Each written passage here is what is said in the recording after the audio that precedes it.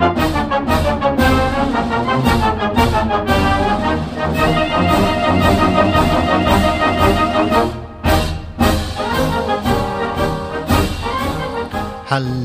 and welcome to the Age of Victoria podcast. My name's Chris Fernandez Packham. Thank you for tuning in. Hi everyone, I'm back. My cocktail-fueled holiday in Spain is over. For those of you who follow the podcast on Twitter or Facebook, you probably know all about the world's worst mojito that I was served or my adventures surfing. It has almost inspired me to do a mini-sode on the fascinating character of Sir William Topes McGonagall and his truly awful poetry, including poems on Waterloo. Pretty much a match for the absolutely ghastly cocktails I was given. Still, mustn't grumble, as they say. McGonagall stands large in history as the worst poet who has ever lived. His life was filled with delusions of greatness, and he caused some vexation to Queen Victoria. But frankly, he's too interesting to cover here. I think if people are really keen to hear the saga of McGonagall and the world's worst poetry and learn more about this epic madman, deluded poet and his dreadful verse, well then let me know by email or Twitter or on Facebook. Still, as a treat, I will give you a brief preview of McGonagall's epic on Waterloo.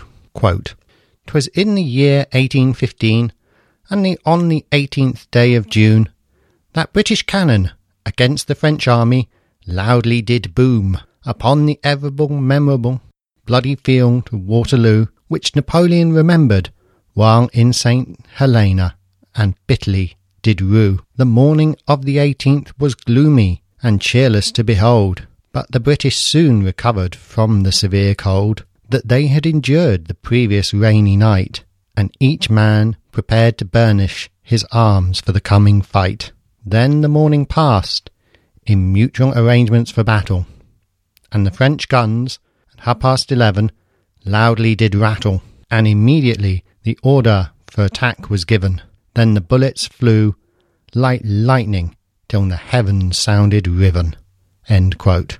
As you can hear, this is pure Blackadder's Baldric stuff.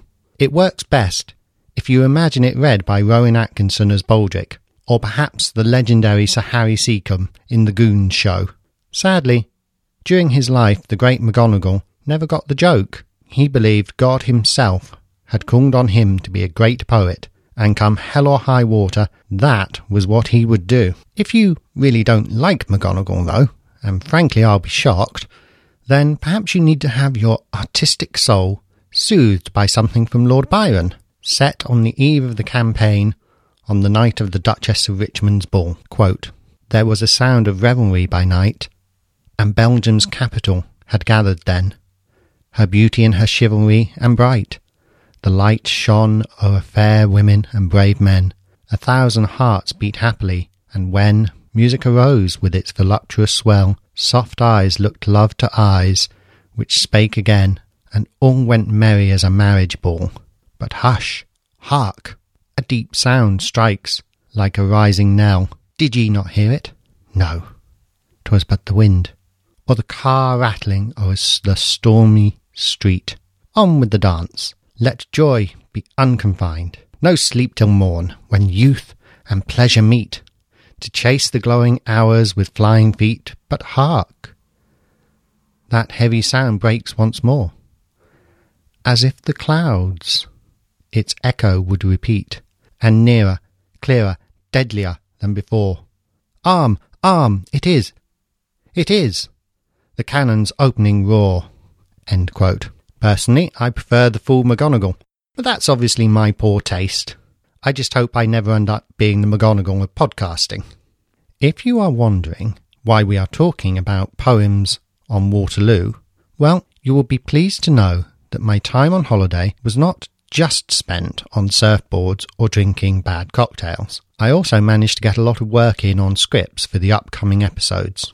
The episode for 01 of September 2017 couldn't be recorded and edited in time. As always, I feel that the point of this podcast is to provide you with high quality content to a high standard. I simply don't want to release a rushed job that isn't up to scratch. This means that the next full episode will be released on 01 of October 2017. That episode, and the two after it, will be covering Waterloo. The battle is pivotal and paves the way for the new settlement of European politics till the 1840s. There is some fascinating stuff to cover. I will also be covering battlefield medicine and surgery following Waterloo. That should give us some good stuff for the next 3 episodes. We will also cover Napoleon's return to France, the Congress of Vienna, how Britain was left with the opportunity to conquer huge parts of the world. We will also want to check in on India, Ceylon, the early years of the American colonies after independence, Ireland, and maybe even Britain herself and the monarchy. After that, well, you will just have to listen, because the world awaits. So if anyone was worried that the holiday break meant that the podcast was about to fade, don't. It is just getting started, and we have a blockbuster century to cover. Okay, thank you for listening, and feel free to contact me at ageofvictoriapodcast@gmail.com. That's ageofvictoriapodcast@gmail.com with any questions, comments or concerns. You can also visit our website at ageofvictoriapodcast.com. The show can be downloaded from iTunes, Stitcher, etc. And if you want to help support the show, please do visit the website, or better yet, leave a review on iTunes. Growing our community is a fantastic way to keep this podcast going, and the reviews really help.